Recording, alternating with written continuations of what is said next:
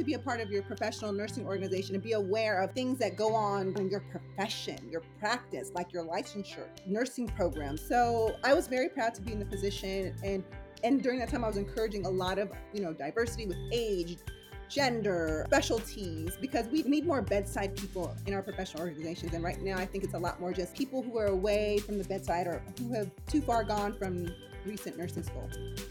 Hey guys, welcome back to another episode of The Selfie Show, where we are bringing you the weekly dose of sweet and salty. I am Tori, the founder and now co-host of the show. I am a nurse, blogger, and podcaster. I am Sam. I am a flight nurse, college professor, podcaster, powerlifter, and co-host of The Selfie Show. And today we are talking off the clock with Nurse Alice, queen of media. Queen. Yes. And not just social media, mass media. Yes, like the big dogs. The big dogs. So we're going to have a fun episode for you guys today. Before we get into that, what is your tip of the week, Samantha? Kill them with kindness. Oh, here we go. This is coming from you. from the Capricorn petty queen herself, but kill him with kindness. I've been getting into some arguments lately, as no surprise to anyone. With me with my spicy opinions, it's hard for me to hold back. And I've been specifically fighting about stupid stuff with politics and COVID because that has consumed all of 2020 and 2021 with me, is arguing with people about this, and I'm so over it. It's draining. And today I did reach a boiling point with someone in my family, and all the things I wanted to say were like mean. Mm-hmm. They were funny. The low blows. They were low blows and they were mean, and I just wanted to go for the throat. Mm-hmm. Like gnarly. The jugular. Yeah. Just take your carotid and slice it and watch you bleed out. Like take those canine teeth and just sink them. And it's easy to do, especially like I feel like I'm pretty sharp, witty. You're very quick. You are. You're quick with your words. And so I know I can do a good job. You can cut deep. But I lose. You lose by doing that. So if you want to actually win an argument, sometimes you have to kill him with kindness.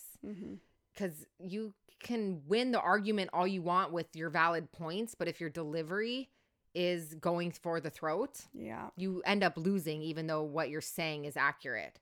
So sometimes you have to just, all right, I'm going to take the high road in this argument, and then it actually benefits you because then they just look stupid. And that's what I did today. Tori saw me. I was in a text war, and I just had to like tap out and just say that, I don't know, I'm not going to read it. Whatever. I had to just tap out and say, I'm not going to keep arguing about this with you. Here's my reasons why. And at the end of the day, I hope you kind of feel stupid about the fact that we're even arguing about this because you look dumb. Yeah.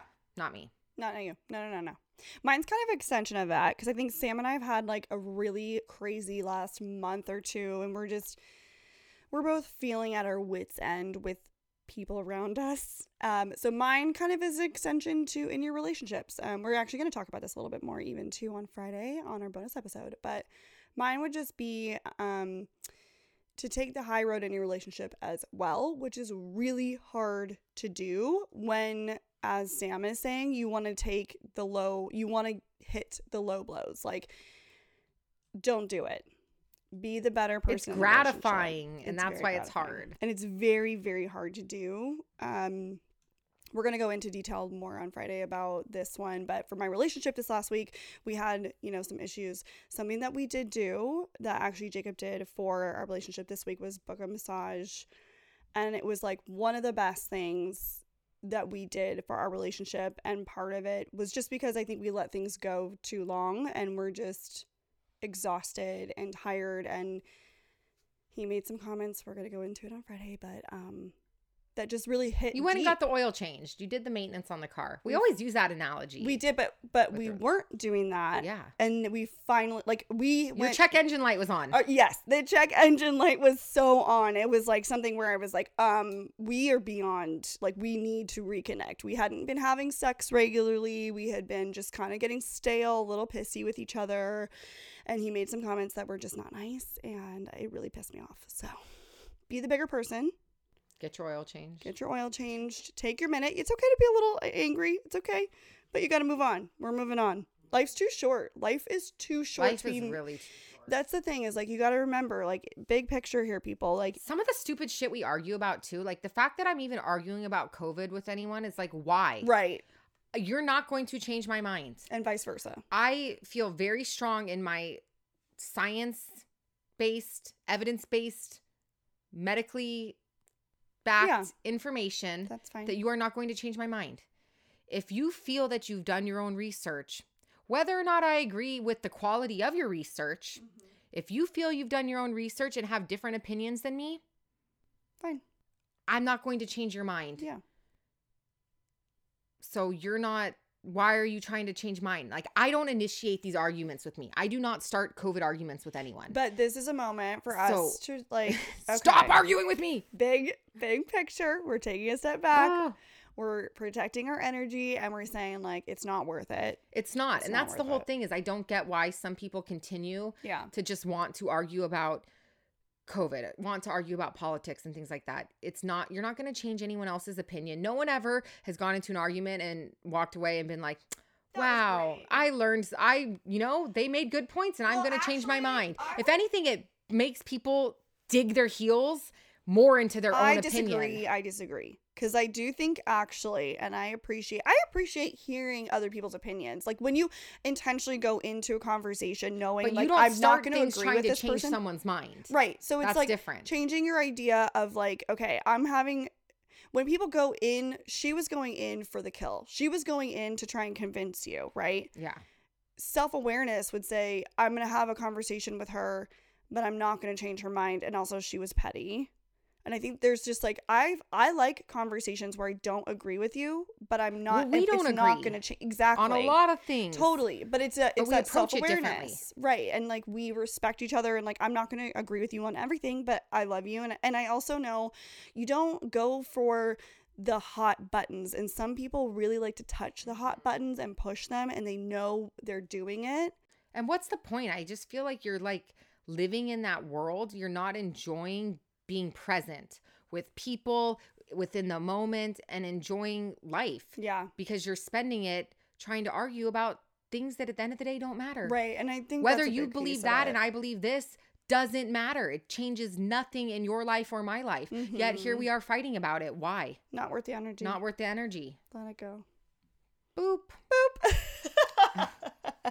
Okay. So this week's unpopular opinion, you guys, is actually... we're doing a little addendum to one of our unpopular opinions. You are. I still stand by. Okay. I am doing a slight addendum to one of my opinions about this. Okay. Ready for it? I actually think that events and weddings are so much fun again. No. I'm here for it. Okay. I just went to one and I didn't want to on Saturday. Okay. This is maybe the thing. For certain people, right? Yeah. Because one of my girlfriends just got engaged, she's one of my nearest and dearest. She's like one of my best friends, and they're going to be getting married in Cabo, which I'm so excited for. Like, I could not be more excited for this wedding. It's just like the people that are going, it's going to be so much fun. It's going to be like just the most crazy, ridiculous thing in Mexico. I cannot wait. Now, do you think you just missed all this though because we've been in a pandemic and we have not been out of our cage in like a year and a half? Probably. And I feel really bad for all of these upcoming brides right now specifically because no one's going to say no to your weddings. Oh yeah, you're not getting the like, you're not getting everyone's ready. Who let the dogs out? Yeah. It's like everyone's going to say yes. It's funny too because my girlfriend was like, I feel bad we're doing our wedding in Mexico because it's going to be far. It's a little more pricey. And I was like, if people want to go, they're going to go. Honey, well, first of all, I don't think anyone's going to say no. So you think that everyone's going to say no. I'm like, I'm pretty sure all of our friends that the people who you're going to invite, everybody's going to want to go. So if I ever get married, it'll be a destination for sure. Oh yeah, absolutely. Like, I cannot wait for that wedding. Hardy. I'm shipping for that. It's never going to happen though. Don't hold your breath. Honey, Rambo and Moses can't wait for a sugar daddy, okay? So I just think that I'm really here for events and weddings. Now, okay, baby showers and gender reveals. For certain people, I like weddings. Absolutely love them. Okay, so I will say I have fun at actual weddings. Yes. Even the wedding I didn't want to go to Saturday, I ended up having fun. Okay. I still fucking hate gender reveals and I think they're stupid. Yeah, gender reveals are very unnecessary. Like you can even do a fun thing to do it, but you don't have to have a whole party where I have to come and watch you do it. Just post your little you cut the fucking cake or I pop also the balloon I on the don't know internet. how I feel about that either. I'm I like, don't why? care. Like, why is it? First of all, because you and I know this, like, gender to me is the least interesting thing about your pregnancy, to be Yes. honest. Yeah. It's the least interesting thing. Yeah. I don't get it. Is 10 fingers, 10 toes, healthy, alive, great, cool. There you go. And I know it's exciting because I know some people that have had like 3 boys and they really want a girl or whatever. And they're like excited. And I'm excited for you. I'm excited that you're excited, but don't make me go out of my way to participate in it. I don't disagree with that. But events in And general. don't light like the whole state on fire for it either. Yeah, let's not do that. I just think like in general, events are fun again. I am here for it. There's certain events that maybe I still don't want to participate in, but I'm here for just let's have fun and let loose. It is nice to see humans again. Yeah. We're moving on. Events, fun things, yay. But yeah, we're shipping events again. We're shipping events. We're here for this. Except for your gender reveal. And your sprinkle. You get one baby shower, whether you like it or not. Don't get greedy, people. Stop being greedy. Although I'm here for it if it's for me, because I'm like, yeah, give me the free shit. Honestly, okay. Never mind. I'm saving this unpopular opinion for another day. Ooh, okay. But now I want to know. Are you really going to keep us on the hook for this? Yeah. Oh, okay. I'll give you a teaser. Okay. Single people don't ever get to be celebrated. Oh, okay. Yeah. We've talked about it. We got to do this. Yeah, we got it. Well, We'll talk about it. That I agree with you. Like, someone buy me a fucking present. National. Okay? Tori does. Tori gives me a present for everything, but she's like literally my wife. Yeah, but people like don't think about their single people. Yeah. Yeah. I agree. spend so much money on everyone else's baby showers, everything, weddings, and no one gets me a goddamn thing ever for anything. Yeah. Just saying. It's rude. We'll expand. We'll expand. We'll expand. TBD. No, not TBD. To be continued. All right. Here we go. Okay, this guest of the week, you guys, get ready. This is a good one. Okay, so we have on Nurse Alice. She is a mom, a nurse, an educator. She's an author, a board-certified clinical nurse specialist, and family nurse practitioner with over 23 years of nursing experience. She specializes in my favorite, cardiac and critical care. Yeah, we get into that today. It's really really she's smart. Yes. She knows her stuff. Very smart, yes. She's actually worked as an expert clinical practitioner responsible for providing direct patient care, leadership, consultation, education, and patient care management for complex cardiac patients, including like myocardial infarctions, interventional cardiac catheterizations, advanced congestive heart failure, CVICU patients, ICD pacemakers, post-heart transplants. She knows She does it all, you guys. And not only that, she runs her podcast called Ask Nurse Alice. She is also a medical contributor for the NBCLA and holds such a really unique space in both social and mass media. We were just so fascinated to ask her all of these questions about how she got to where she is. You may have seen her on TV. She's been everywhere. She's been everywhere. She's been on Dr. Oz show. She's been on NBC. She's been on Dr. Drew, Fox, CNN, KTLA 5. She's just been all over, and we're just fascinated by this. We are so excited to get her behind the mic today, you guys. This is such a fun episode. So buckle up, get ready, and let's welcome Nurse Alice to the show.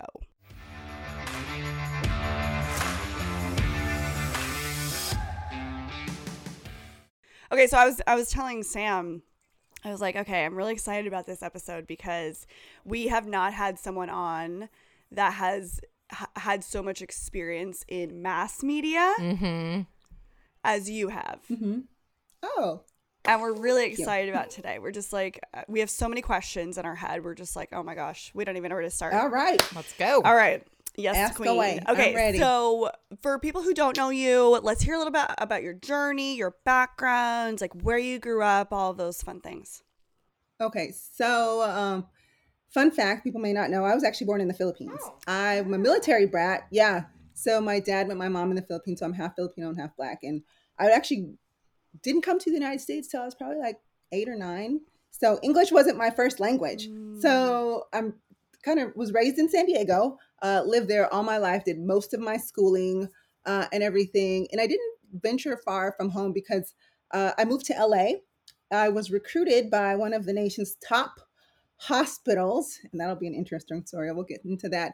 And so I've been in LA since 2012. But another thing that brought me to LA was kind of this unique media stuff that I was doing, like this, what I like to consider is just patient education, but I was just doing it in a different platform. It was new, it was different. I didn't even realize I was doing it as I was doing it. And all that landed me here in Los Angeles, but I've loved every bit of what I've done from, and because when it comes to my actual nursing clinical kind of stuff, I've always worked critical care, ICU, kind of cardiology is like my jam, emergency medicine. And then I was the nurse that liked to float. I had friends all over the hospital. So everyone in the hospital knew who I was. Everyone from housekeeping to admin to medical records, because I just floated everywhere. Yeah. So it's the best. yes. So I don't know if I really answered your question, but I kind of gave a roundabout of No, we love it. where I'm from. Yes. Okay, so as far as nursing goes, let's dive into the nursing, a little bit of your nursing background and your specialty, and let's hear a little bit about that. So I took a very unique route when it came to nursing. I actually didn't want to be a nurse at first. I wanted to be an accountant. I wanted to count coins. I wanted the money. But I had such a hard time in class. I could never get like the amounts at the bottom of the ledger to match. I'm like, oh shit. And then concurrently, like I'm the eldest. So my dad, who was retired in the military, had high blood pressure and had a heart attack and a stroke. So just being the eldest, I started to help take care of him kind of growing up. And so he always told me, he's like, Alice, you're going to be a great nurse. And I'm like, I'm not going to be a nurse. I'm going to be an accountant. But somehow I found myself naturally evolving and becoming a nurse by just helping to take care of my dad. And my dad, he passed away of a massive heart attack. And I just remember, like, hindsight, when you kind of get care and you're like, oh, something doesn't feel right. It feels like something's missing. They didn't explain this very well. And so we kind of had that experience with him. So I promised myself and I vowed, I'm like, I'm going to be the best cardiac nurse in the world. So, educate everyone, make sure everyone knew their medications, not only the patient, but the family and the sister and the whoever else, like who's at home taking care of you. So I decided that when I went into nursing that I would go directly into anything cardiac. So telemetry, step down, anything that had anything to do with the heart, I was there. I wanted to do it. I would float to like outpatient areas sometimes too and try to learn all the different tests and everything. But mostly I spent most of my time in ICU, CVICU, and then what else? So I just fell in love with the heart and worked as a bedside nurse for quite some time. But in my journey, let me back up. So in my journey, I started off, I had to work while I went to school. So I became a CNA first, then I was an LVN, then I was an RN with associate's degree. So I kind of like stair stacked my career so I can kind of work and go to school at the same time. Went back for did an RN bridge and got my bachelor's. Then after working as an RN for a while, I went back to become a clinical nurse specialist. One of my mentors, Patty Graham, I didn't even know what a clinical nurse specialist was, but I saw her and I saw how she would maneuver and command everyone's attention. All the physicians would bow down to her in the ICU and everything. I'm like, I want to do that. I want that skill set. And so I became a CNS and again in critical care. And fast forward, maybe 2 years ago, the pandemic makes it kind of look sketchy with time, but I went back for my postmaster's FNP because one of the differences between the CNS role and the NP role is that CNS is, although we are advanced practice nurses, we didn't have prescriptive authority. So I went back and got my master's degree and pivoted a little bit to more primary care to keep people out of the ICU. So I think I've had a very colorful career because we've woven into that is like trauma, burn ICU. I've worked in every area except for mother, baby, pediatrics, and NICU. I'm always next to you, Tori. You can have all the NICU people. We'll take them. We'll gladly take them. So how did you pivot into the whole, because you went in with this passion of, okay, not only do I want to do nursing, but I really care about the education aspect, which is often overlooked. Yeah. When in your nursing career were you like, okay, I have enough nursing under my belt that I can actually start to tackle my original goal? Right. That's interesting because I don't know. This is the thing.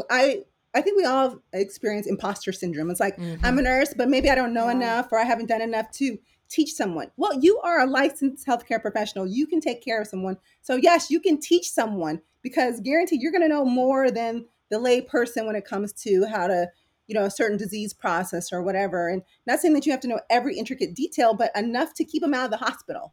That's where I wanted to be.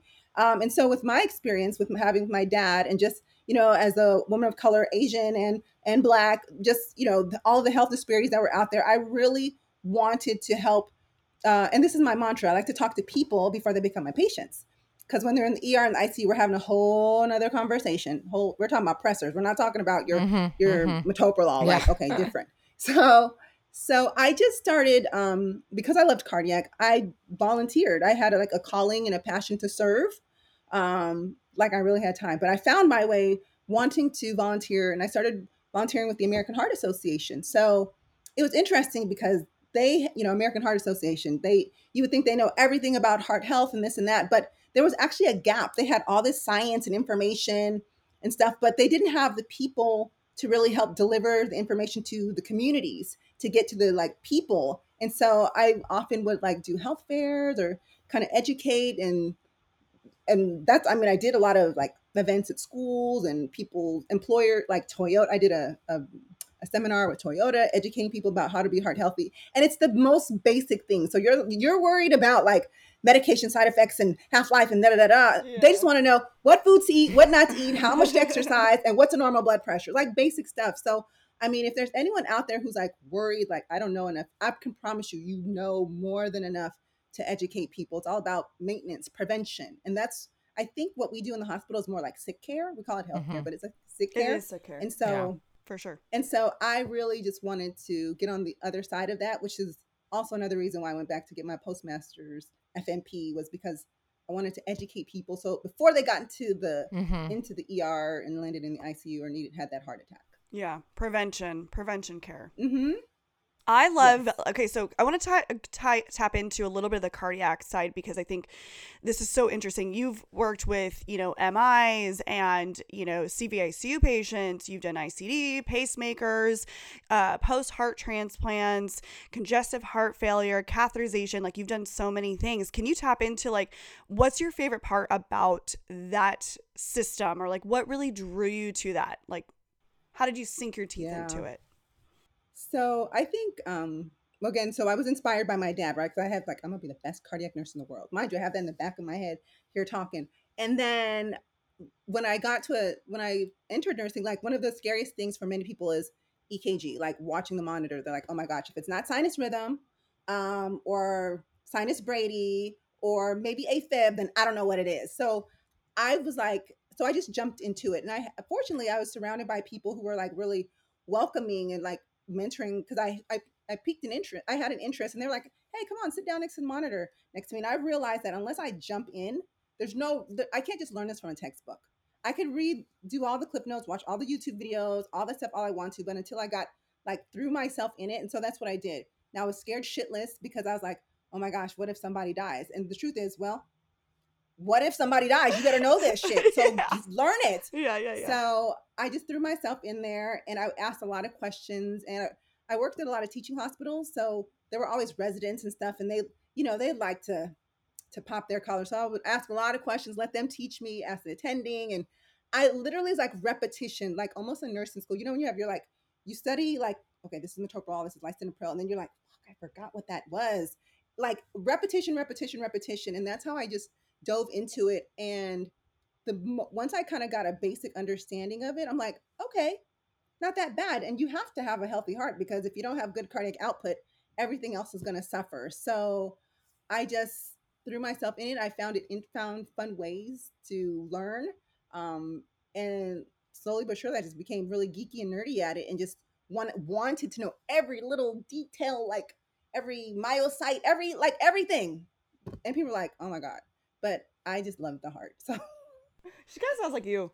The heart is my favorite, but I like peds hearts. I like congenital heart defects, because I teach I teach peds, and I'm like, I don't care. Don't ask me about your MI, your stroke. I don't want to know about. Yeah, but Sam likes to I like congenital heart defects. You like to geek out on it. Oh, she's like the person that will be so into it, and you'll get into the nitty gritty. She loves that. Yeah. Oh yeah. Oh, see, we're here. See, and you've never done peds, but I feel like you would totally geek out on congenital heart defects. Yeah. They're so cool. Right. And then the repairs, I nerd out on them. I love it.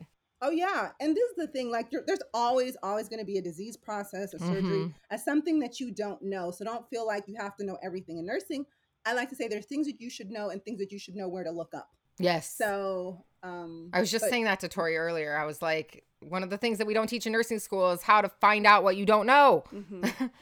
yeah, and it's okay not to know something, Yeah, but you're, just you're know not where to going go to look it to. up. Yeah. Exactly, exactly.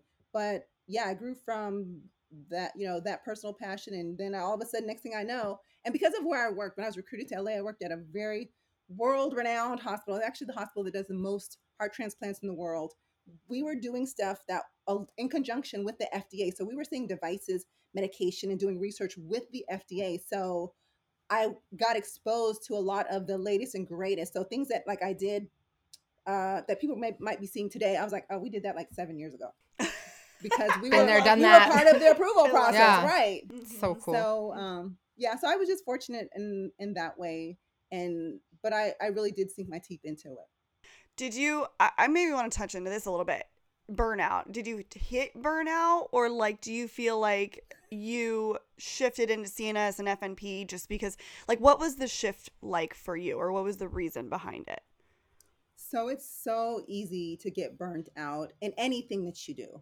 If you're doing the same thing, some people are really good at going somewhere and working there for like 20 years. I'm not that person. Yeah. I'm just not. I like to be challenged. I like to see something new, do something new, work with new people, try different approaches. So when I found myself kind of getting burnt out or bored on a particular unit, I would look for different ways to make it exciting again. So like I would maybe get involved with like unit practice council on a project.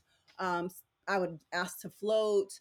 I would sometimes transfer units. Like we'd have like sister cardiac units, but I'd go work on the other unit for a while. And then I just kind of tried to make it exciting. And then sometimes, I mean, quite honestly, I'd work at a different hospital because I mean, I think the most important part is some people have to feel like this very loyalty to their hospital. And I'm not saying that you shouldn't feel, but I was like the Rolling Stone nurse. Like I like to I love go. that. I just went where I wanted to, It's Tori to take care of energy. patients. That's my energy for sure. Yeah. So I would just pivot. And then, after being a nurse for a while, you feel like now, honestly, I could never learn everything, but I feel like I was reaching like a glass ceiling, a cap at what I could do, my ability to influence or make a change. You get frustrated when you're in a position you can't really improve things the way that you want to. So I decided to go back to school to become a clinical nurse specialist because I also love education, research, teaching, and stuff like that. So CNSs do a lot of that with very specialty units. So I did that, and I love being a clinical nurse specialist. Love.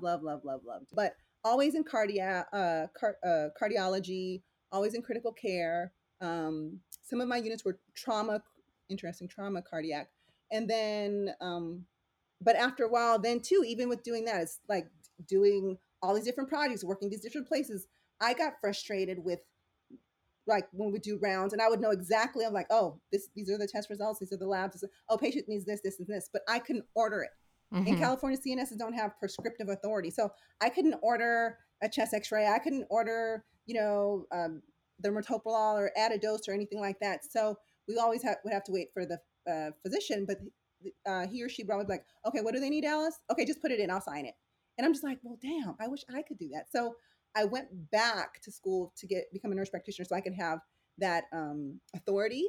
But then I also pivoted a little bit to get back to the prevention side, because even though my dad inspired me to do all of this, and I was in like knee deep in the critical care, surgical, LVADs, like heart transplant type of thing, I was like, wait a minute, I have to remember, I want to prevent people from getting from getting here. So I went and did my family nurse practitioner so I can go back and be like, okay, we're on the outpatient side. Let's do this, this, and this so you don't end up needing a heart transplant. How has that been since you've started that? Like, how are you enjoying that role?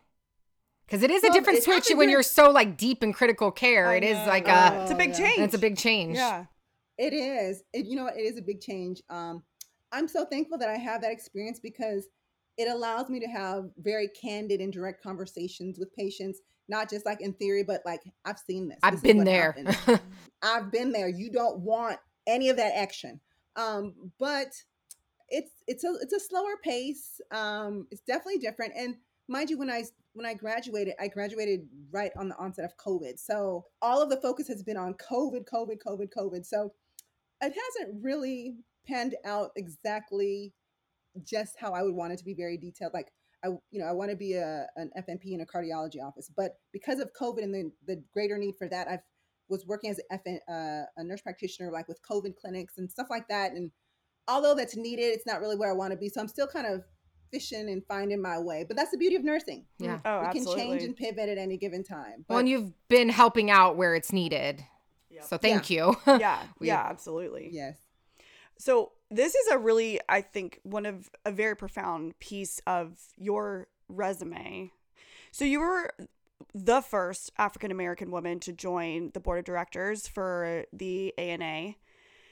And you're on the board of trustees, correct? So interesting. So we're all nurses, but I don't know that we're all members of the American Nurses Association. And I would encourage people to be members, but if you're not, take a look into it, because it really is our professional organization. And I think that if we were all members, we'd be able to make more moves because we'd be more unified and have a more profound voice. And we just don't. Unlike the physicians, they like, when they want something, they kind of get it and they get it done because they're all unified. But with us, we all have our specialty, like critical care nurses association. And I've been a part of all those things. But interestingly enough, I was just a general member with ANA. And then I remember I had a mentor. Her name is Marilyn Shirk. She was a mental health clinical nurse specialist. And she was like, Alice, there's a bunch of us old fogies just on these nursing committees. We can't get the young folks to join. How can we do it? I'm like, because it looks boring. You guys gotta make it fun for us and stuff like that. And so she was like, and I would work with her as a CNS. So she was like, we need someone like you to run for office. And I'm like, run for office? Lady, like, nobody even knows me. No one's going to vote for me. She's like, let's put your name in the hat. And legit, no lie, I put my name in the hat and I won. I had no idea that. I was really like, this was like a Hail Mary. I'm like, I'm going to do it because, it sounds interesting. I want to, if we want change, sometimes we have to be that change.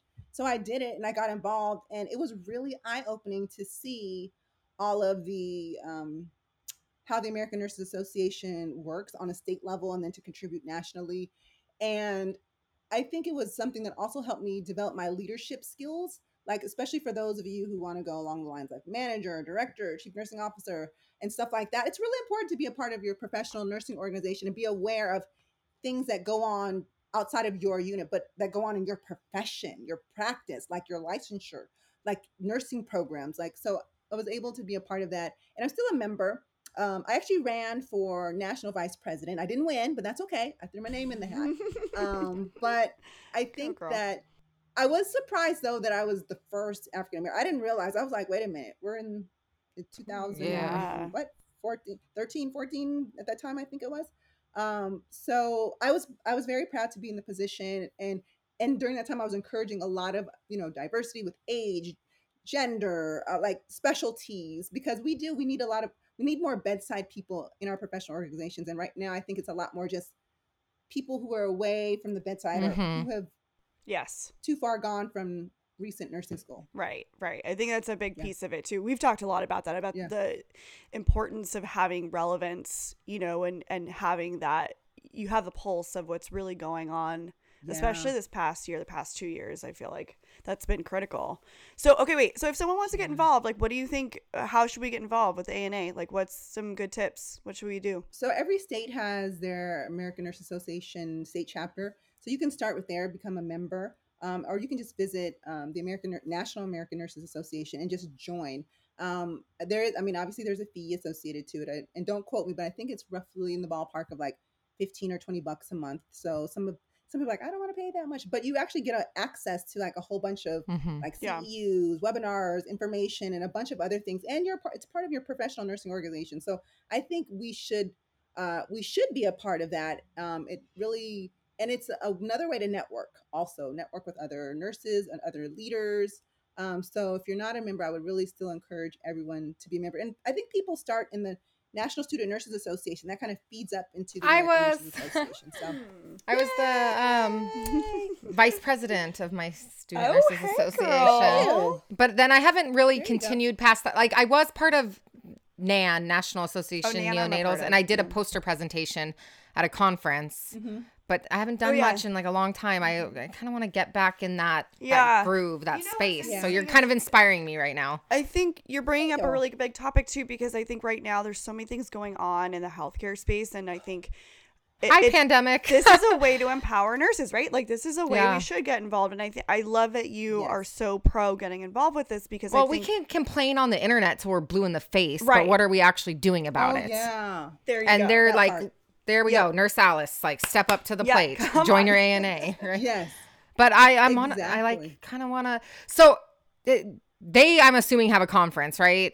Like pre-COVID. They have a few conferences. Yeah, I'm like, I'm like so waiting for life to come back in that way, because I think now, especially that we've started this podcast and we've networked with so many people, I can't wait for conferences to come back and really like start to get more involved. We're gonna make conferences cool again.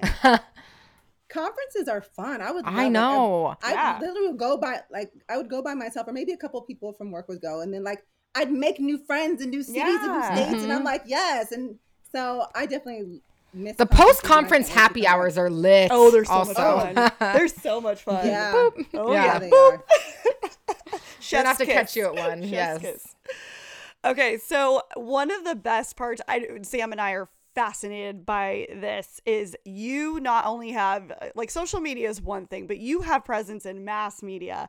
That's a big deal. It's a whole new ball game. It's a whole new ball game. Like, you can't just be like, you were saying, like, well, I was like, anyone can start a social media. They might gain a following, they might not, but anyone can do it. But you can't just call up CNN and be like, hi, this is what time I'm available. Like, you can't just do that. So it's like, that's a pretty big honor to be representing this industry in this field on that level. How did this all start? Let's start at the beginning. Yes. So I was a volunteer for the American Heart Association, like I said, and I just was always very engaging, because I never liked being that boring presenter, because I knew people were like not listening to you. And I would go to their health fairs, and in order to get people to come get their blood pressure, I had to be like funny, like reel them in, like, I see you over there. Come on, you know you want your blood pressure taken. Come on, like really fun and can't engaging. Say no to that. Right. And I just kind of have this knack for talking with different groups of people. Like, I've just always been very personable, and using health literacy, right? Like talking to people, meeting people where they're at, because I don't like using a whole bunch of big words so I can sound smart. I want really people to understand. But I guess someone was at one of the higher ups from the American Heart Association was there, and he was listening to me, and he was like, "Hey, Alice, you seem really good with the people. Would you mind coming on KJLH radio to talk about how to be heart healthy during the holidays?" I'm like, "Sure, no problem."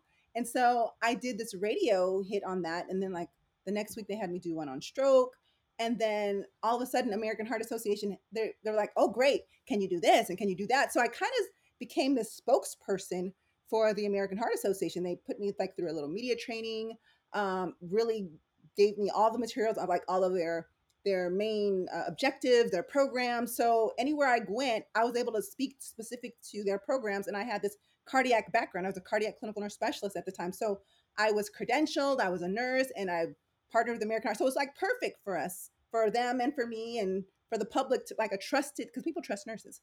So I could get out there and talk about some really good programs to help them be heart healthy. And then at the same time, when I would do this, I would become really, I came like ready to work. I wasn't a diva. It was friendly to the producers and stuff. And so they were like, "Hey, can you come back and talk about something else that was outside of the American Heart Association?" So I started developing this network of people. And then fast forward, I'm legit, I promise, I had no idea that it was going to go this way, because I started doing radio. And then people are like, can I interview you for a blog? Can I quote you? And then I started doing blogs and stuff. And then I think one of my friends, it was like they were talking, I think it was like President Obama had just made his State of the Union, and they were talking about Affordable Care Act.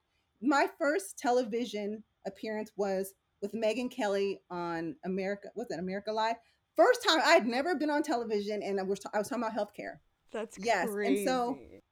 And I think just because I was out there, people just assumed that I just did this all the time. So people started asking me, finding me online, and they were just like, "Hey, would you be interested in talking about this?" And then I got smart. I'm like, I like this. And then so I learned how to work with journalists. So, because sometimes there would be stories, I'm like, wait a minute, nobody's talking about this, and we need to talk about this. So I actually took some journalism courses to learn how to better understand how journalists think, how they work, how they think, what they need. And I took some broadcast classes so I wouldn't get up there and look silly, because you don't have a lot of time to talk. So how to get my points across real punchy and like, the good stuff. And so I kind of I learned, just like when you go to another unit, like where's the crash cart, where's the bathroom, what are the codes, where's the Pyxis. I kind of learned the layout in journalism and media and learned how to craft these pitches. And because I had done stuff, yeah, it's interesting. It's like, oh, well, she's done this. Like, well, in my head, I'm like, I really haven't done much, but you think I've done much. So I would send a pitch and they're like, sure.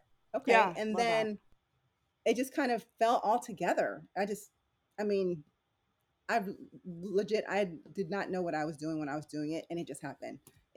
I literally fell into it. It's so cool. What was your like favorite interview experience or like network or like piece that you've done? Your one where you're like, You've done a lot. Yeah. You've done CNN, you've done Fox News, you've done the Dr. Oz show, you've done the doctors, you've done so many things. I have, and even last week I got to do Good Morning America last week. Oh, girl! So, I know.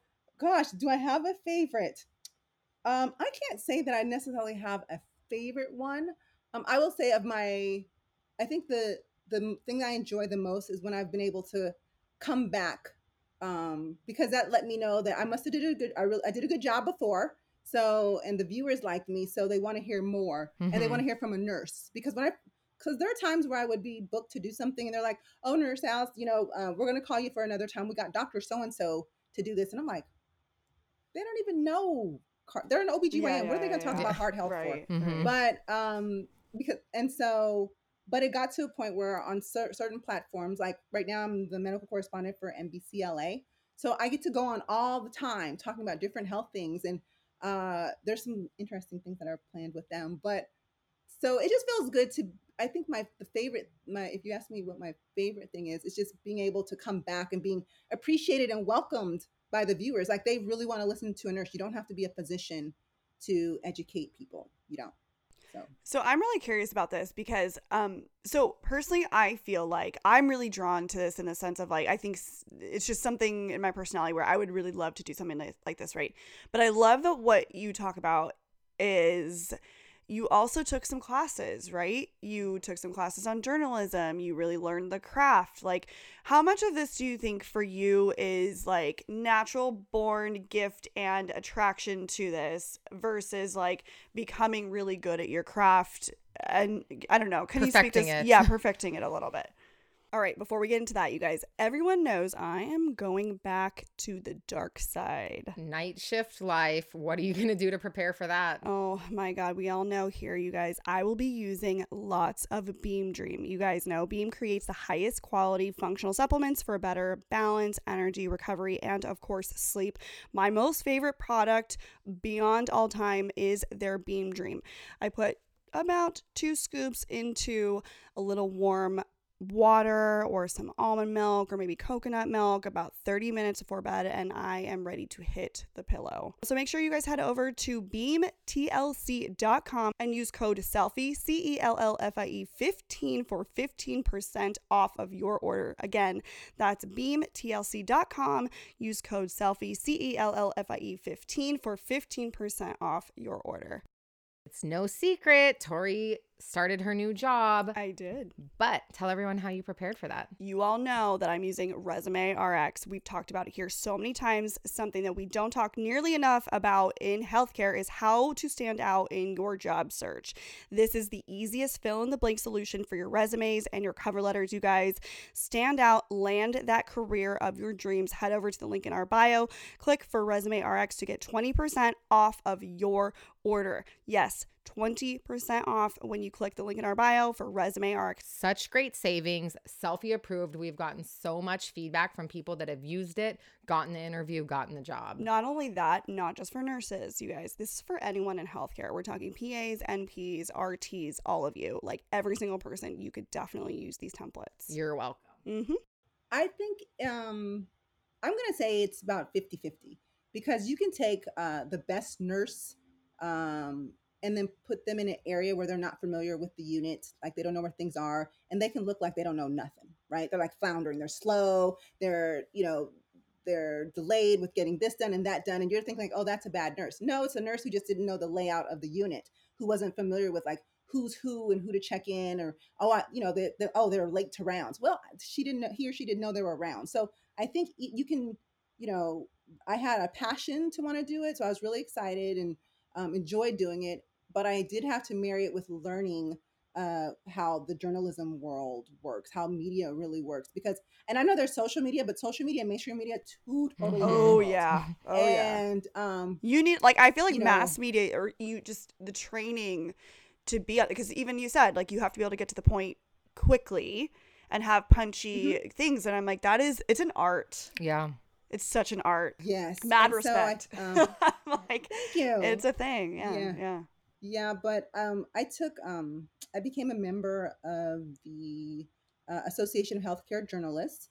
I also became a member of the National Black Journalists Association, and I went to their conferences. I took their courses.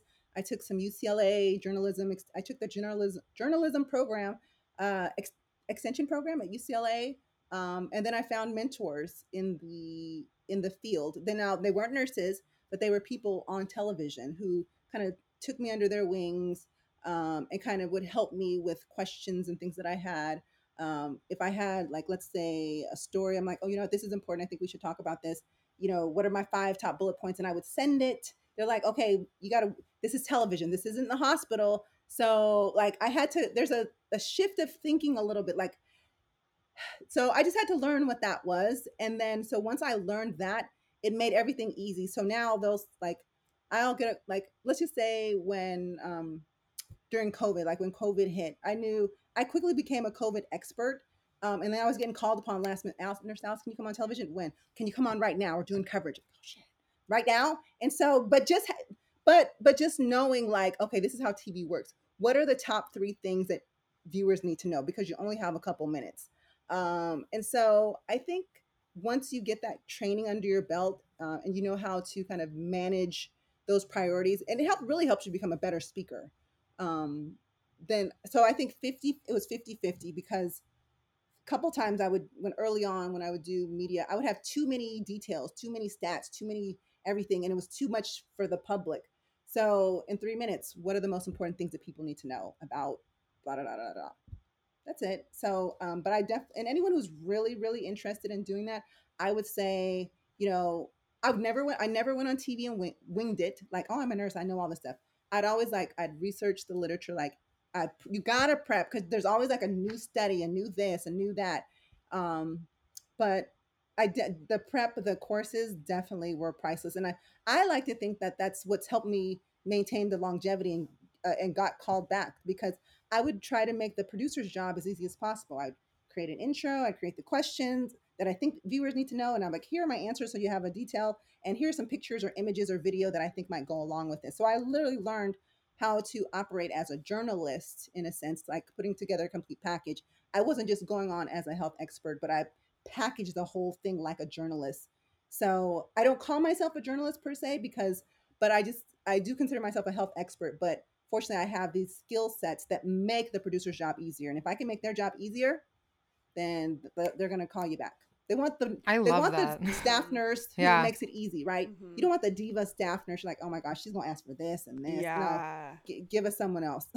But I mean, I also love that obviously you have the credentials, you have the experience, you have the knowledge base, Yeah. but you've taken that extra step to figure out how can I actually best disseminate this information to the public, because there is a big disconnect there. Healthcare people, we really stay in our lane. Like, we Yes. stay in healthcare, Yes. and people like don't get out. And then sometimes when they do, it's always not even necessarily the best representation of us as the nursing field or healthcare, because sometimes the people they find that are willing to step out of their lane.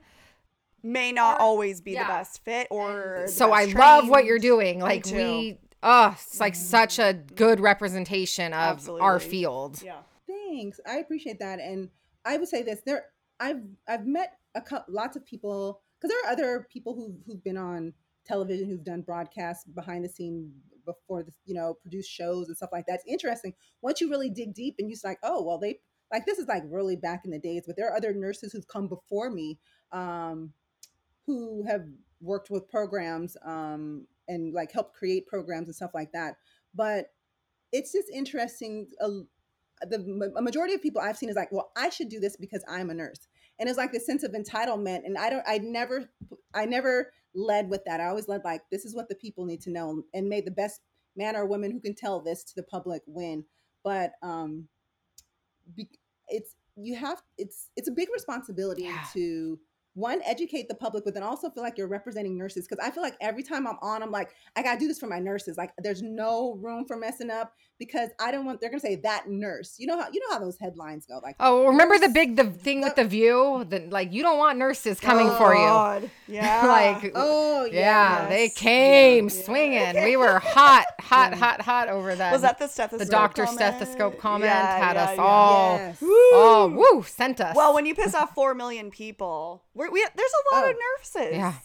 I mean, that's There that's are a lot of a nurses. lot of nurses. I mean, that's crazy, And okay, so I can't imagine that's going through your head, right? When you're doing this, how do you overcome nerves? Like what? Like how do you do this? Yes, I'm like, So I used to make myself so sick. Like I literally would like want to lay down and take a nap after I would do something, because my yeah, so nerves much. were up. But what I realized is I was like, I just changed it in my head. I'm like, Alice, what you would say these things to a patient and their family. You're just doing patient education. It's just another patient. Just tell the story. Like just, and I had to like get out of my head, because you want to sound perfect, you want to look smart, you want to do all these things, but that I had to think, Alice, as long as as long as you don't piss anybody off and you're telling accurate information, just get the message across. Like it's natural for people to kind of maybe stumble over a word or something like that, but but with repetition comes practice. So I just got in my head. I'm like, just going to educate a patient. What would I say to a patient's family? So I try to look at it as like, never mind that there are millions of televisions on watching, but this is just you and a patient, just one patient. Yeah, I like know, change the mindset a little bit. totally change the mindset. Is there anything you want to myth bust about being in that like mass media space or journalism Well, let me space? Yeah. Well, let me say this. When I first started it, it wasn't popular. And so when I started to do it, What and year? I What kind year of, did you start? Just curious. Like, do you remember when you kind of got into this space? I have been doing this for about 10 years solid, Okay, at least. yeah. So At least. you got you got this under your belt. Like, you know what you're doing. Yes. Yes. But when I first started, and I just remember I was so disappointed. I had a chief nursing officer tell me there was like 1 week, like I was on the doctors, Dr. Oz and Dr. Drew, talking about important health topics or whatever were on that day. And actually that was the Nurses Nation episode on Dr. Oz when Kelly was on there. And we were talking, about the stethoscope thing. And I chief nursing officers and people were calling my hospital saying, "Oh my gosh, we saw your nurse on television," and I would think like, "Oh, this is great. I'm reaching the masses. This is helping people." People are calling the hospital saying, "Thank you. We saw, we think this is your nurse. This is your nurse. Tell her she did a great job." And I'm like, "Wow!" Like and so I get a message from the chief nursing officer. It's like, I don't know how she found me, but so she found her assistant found me, was like, she'd like to talk to you before you leave today. And I'm thinking like, okay, must be all this stuff. But I when I stepped in the office, I had no idea, but she was like, nurses don't belong on television. And that there are more senior doctors and nurses that should be doing this. And I felt a little disappointed. So I guess it wasn't as popular then. Like it was looked at as like, are you trying to be an actress? Do you want to be a model? I I'm like, still think it's kind of no, seen like like that, I'm though. legit talking about healthcare. Yes. Mm-hmm. So it kind of, I'm glad you think that I'm pretty enough to be an actress or a model. Thank you. But that's not what I was on there for. I was really trying to educate. So, it wasn't an easy road. And I had to make a decision. I actually had to end up leaving that hospital to continue to pursue this. So it wasn't all pretty at first, guys. I mean, but now it's popular. Now I'm in. Now I'm in style. But I would say, if you're going to do something like this, also just be very careful, because the stuff that I do outside of media also gets looked at too. So now you're under a spotlight. And so, we like to have fun on our social media and things like that. But now everything that you do Yep. Mm-hmm. represents nursing. So I was just gonna there's ask a lot of that. responsibility. Yeah, like Mm-hmm. how much now that you are in mass media does your social media It is interesting. That's a totally interesting dynamic because there's a handful of people in my head that I'm like, you have, Dr. Mike, you have Z-Dog MD, you have a couple of these people who are also in this space. Mm-hmm. And you definitely, does it change how you are on social media when you're represented in mass media? Do you know what I mean? Yes. So one of the things I'll say this is most of those people you named work for themselves because big hospitals, they're like so like I had to leave the big hospital to continue what I'm doing. So I have people people always like to find out where you work. Try to find out, you never find out. Uh but I really had to, protect myself in that way. But yeah, a lot of what I do gets looked at in a different lens now. So I have to make sure it's just an extra layer of before I click post, is this offensive, is this appropriate, and especially now in today's climate we know that people are going back like 10 years to look at tweets and Facebook posts Oh, to yeah. see what you said about something. So I try to be and I'm a mom too, so I try to be very aware and conscious about what I'm posting. But there are some fun moments that just don't make social media. That's just all. Those are just for the moment. Right. Yeah, you still gotta have a little fun. You gotta, have your Yeah. personality, of course. And you're spicy. I can Yes. tell. You're so much fun. We love it. I know we got to catch a happy hour. I know. We should go to happy hour. We gotta go somewhere fun together. Exactly. Do some Nurse Alice moment. Yeah, exactly. What do you feel like is like best part, worst part of this for you? Like this whole realm of the world. The best part is that there's so many opportunities to educate um, educate people. I think everyone's shifting to like they get their healthcare from Google, television, digital. So it's really a great way to kind of capture an audience and teach that way. And I have to say, I've had some really uh, I've already had a very colorful career with media, and there's some really awesome things that are on the plate right now that are going to be happening. So I'm really, really excited about that kind of stuff because it's fun and like it's a way to still be a nurse, but just do it in a different way. So like I've done 23 years bedside nursing and stuff like that. It gets a little wear and tear on the body. You want something new, different, and so this is a way for me to continue to take care of people just in a different way. So I love that. The part I don't like there I don't like this because I'm a health expert, but when you start to do stuff like this, you're told that you're in an entertainment industry. And I don't necessarily consider myself someone in the entertainment industry because I'm a true health professional, but and that's why it was so important for me, and I'm glad that I learned the the journalism world. But then outside of that, if you look at the entertainment world, movies, scripted, all of those other things, like there's so much that nurses can do in that world, and you just have to be very careful with how you operate in that space because it's nothing like healthcare, and you can damage your career and lose your license pretty quickly if you get involved with the wrong project. That's interesting. Yeah, it's a very, very, very, very real part of it. Aside from the situation with the CNO and that conversation, have you had any other like negative interactions from people because of your choice to go into this space? Since then, no, I think that was the pinnacle of it. Like building up to that, some of my, it was just a weird vibe. It's almost like I was like Vanilla Ice or Manili Vanilli. Like I was just like I was treated kind of like that way when it came to because everyone wanted to teach, right? Okay, so you want to do a poster? Well, I want to do a piece on CNN and educate. It's like let's both. So I just feel like there was such a disconnect. People didn't know how to harness the power and energy behind media and now social media. So, but now we see how powerful media and social media are. So but I think that was the big thing because I was recruited to come to LA to work at this place, and I've done so much. I was, the cardiac clinical nurse specialist for critical care. I did ICU training. I did the training for all the ICU nurses in the CVICU and the heart failure unit. Like I was doing so much, and I thought this was my dream job.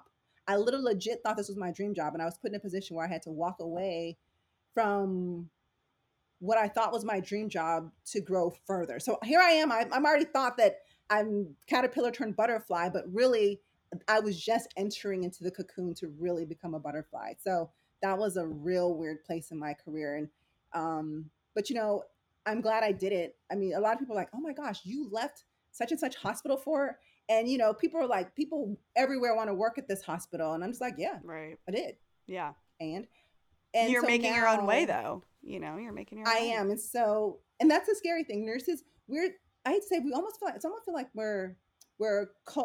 we are groomed to always work for someone else, be someone else, like to be an FTE in somebody's, and report up to someone. And you don't have to do that. You can be whatever you want to be. And I was told that as a clinical nurse specialist, wherever there's a problem, a CNS can just be the solution. So I looked at it as, I'm going to be a clinical nurse specialist in media, and I'm going to continue to educate, use evidence-based practice, use health literacy, use all my nursing terms and evidence and all that stuff, and just do it in a different platform. But it took courage for me to step out the box and do it. So if anyone's kind of struggling with, oh my gosh, should I do this? I'm going to say follow your passion, because it's so important that you're happy doing what you're doing.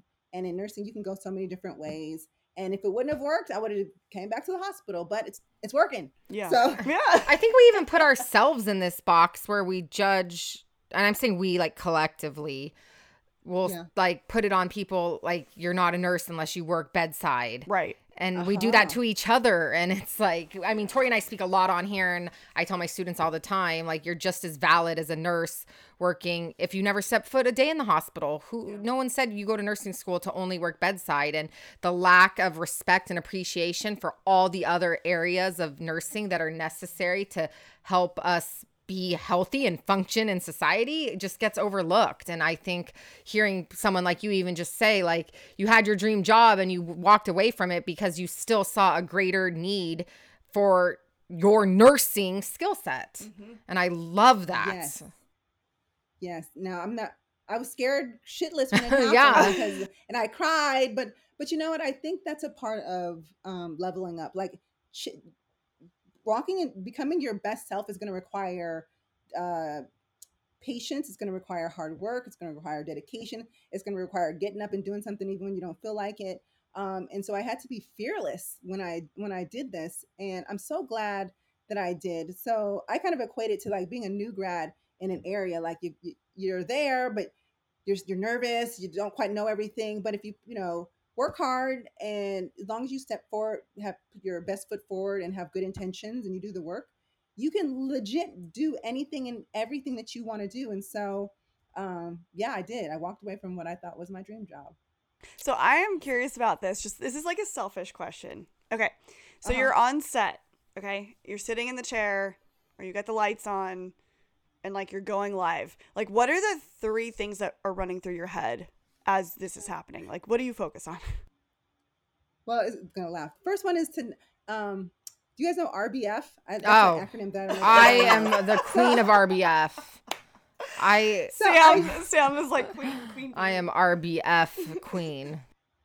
Yeah. So I don't know if so. Hopefully, everyone who's listening knows what that is. But the first thing I'm like is, Alice, please don't have RBF. So I try to put like this gentle smile on my face, and I try to relax, because when you're nervous, you can forget everything.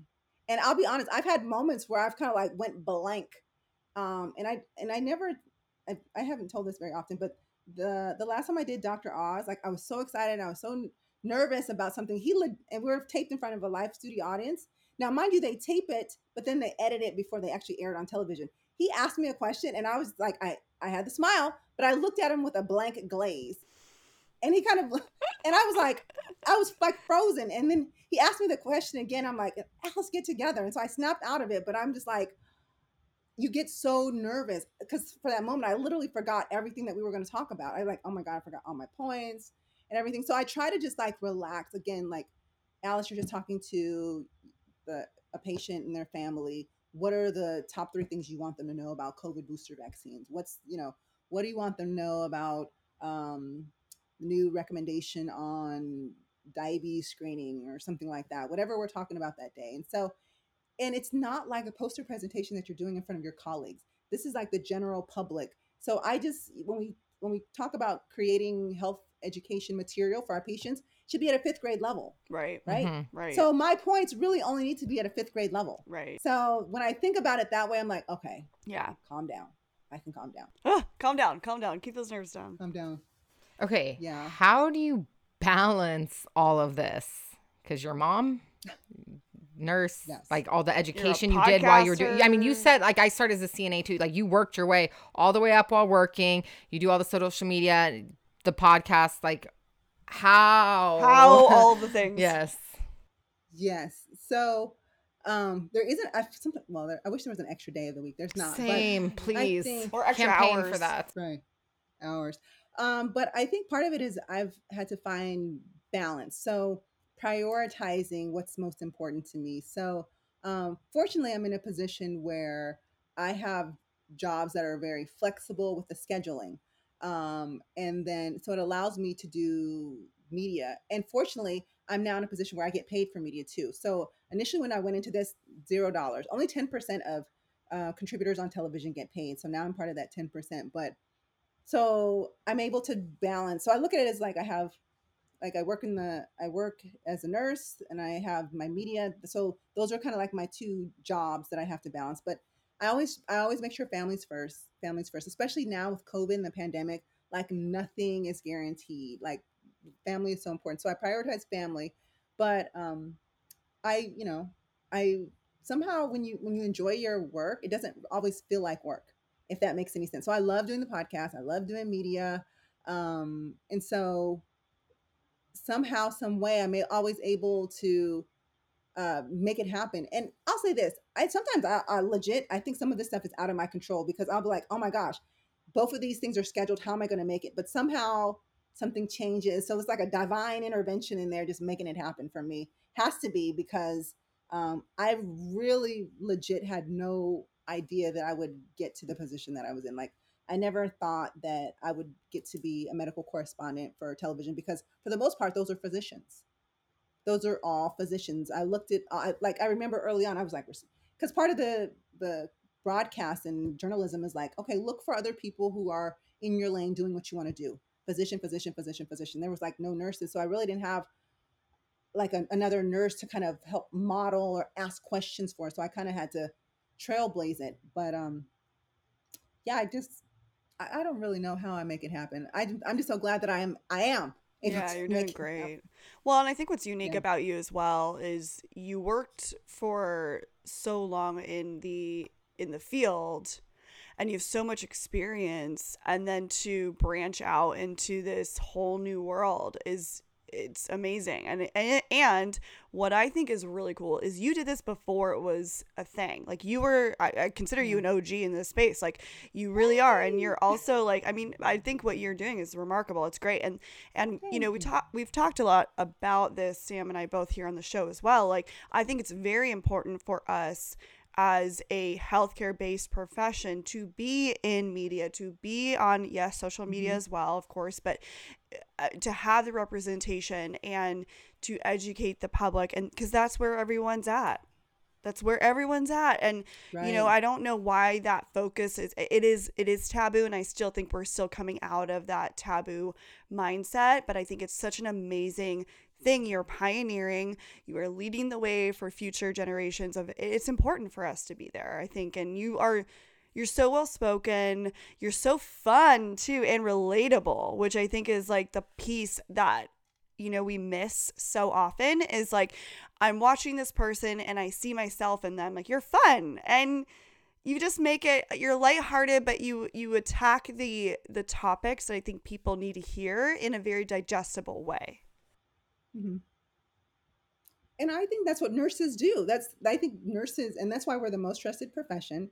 And we are the majority of the healthcare workforce. So I feel like we should be the ones out there sharing these messages. Now, I love working with physicians. I mean, they're an important part of the healthcare team also, but I don't think that they are the only ones that should be, sharing health information. And so, I think and thanks for saying that I'm relatable. Like I'm a mom, I'm fun, I'm playful, and all those type of things. So I think back to like how do when you're teaching someone, what you have the how are you going to teach them in a way that they'll retain information? Well, you have to be engaging, you have to be fun, give them something to remember instead of doing the stiff like putting on my white lab coat and just big words, bullet points, and stuff like that. Like I don't need to sound smart. I need to keep you out of the hospital. That's what I Right. need to do. Yeah. So Love that. like we talked about masks the other day, and I'm like, change your mask like you change your underwear. Like if you just say being very Yes. practical with things. Amen. And you know, and I think also when I'm on, I also don't make myself feel like I'm superwoman.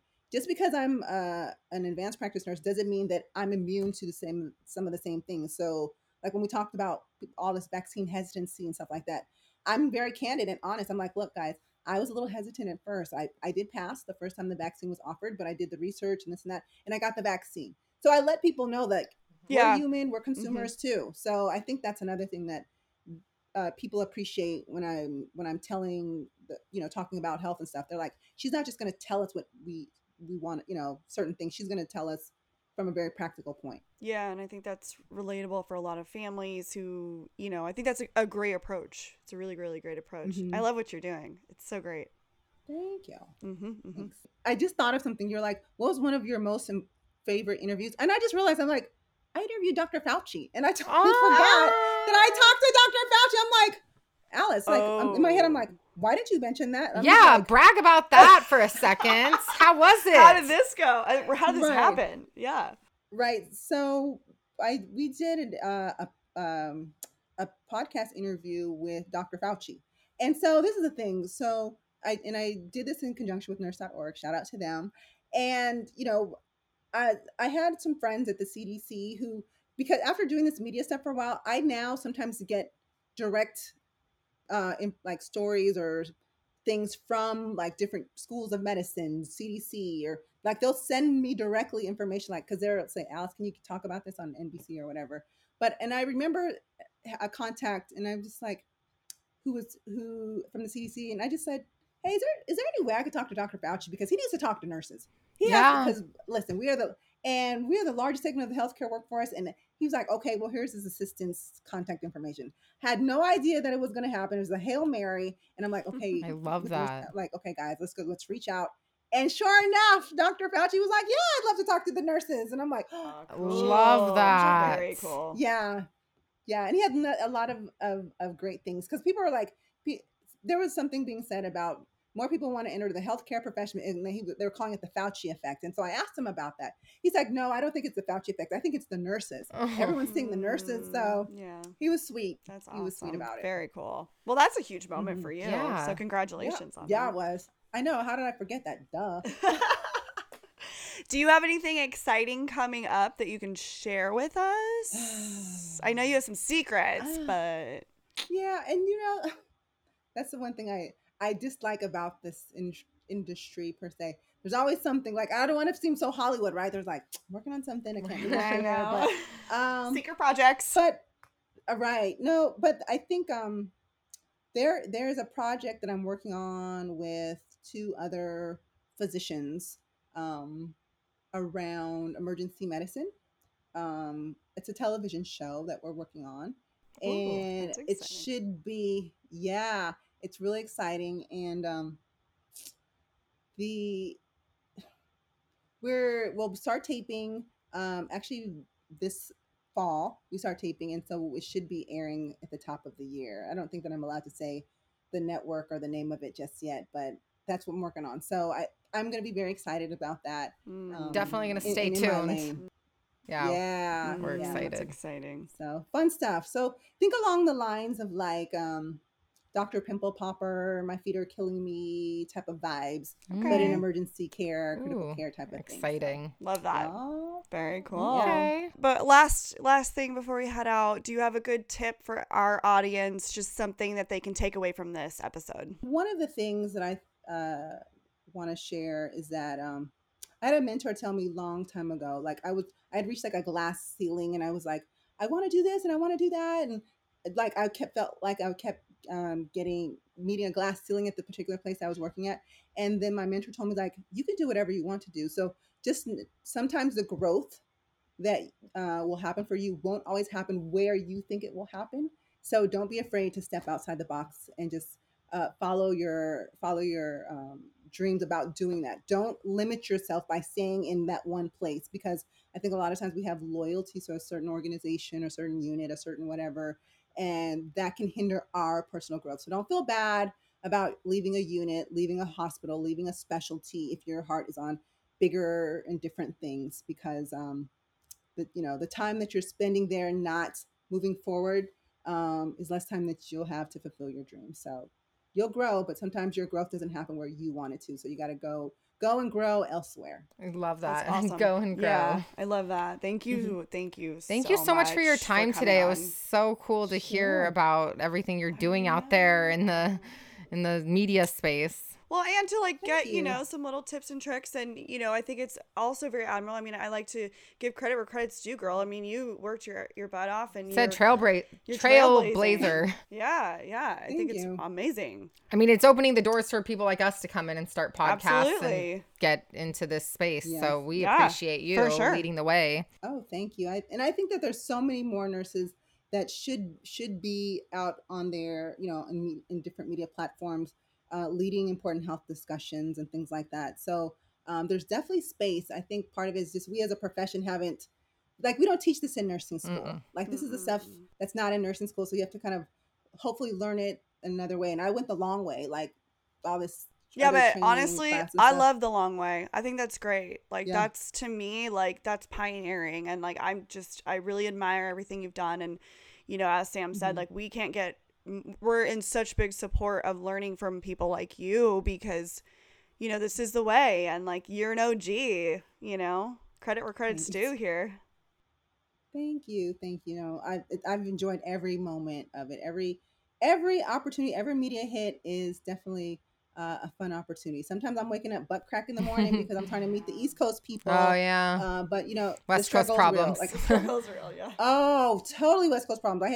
I did a Fox hit, and it was like 7 a.m. live their time. 4 a.m. So just imagine, and I had to be in a studio, so even earlier, like 3 o'clock. Yeah, girl, yes. Yeah, you gotta get your hair done, your makeup. You gotta do everything. Yeah, put it together, yes, and have those speaking points, and just be awake, camera ready in the morning. So where can everyone find you? Yes, so I have a website, asknursealice.com. So people can go there, get some information about me, see what I'm up to. And then I have on all social media platforms at Ask Nurse Alice. So send me a tweet, a DM, Facebook message, whatever you want to do, and I'd be happy to respond.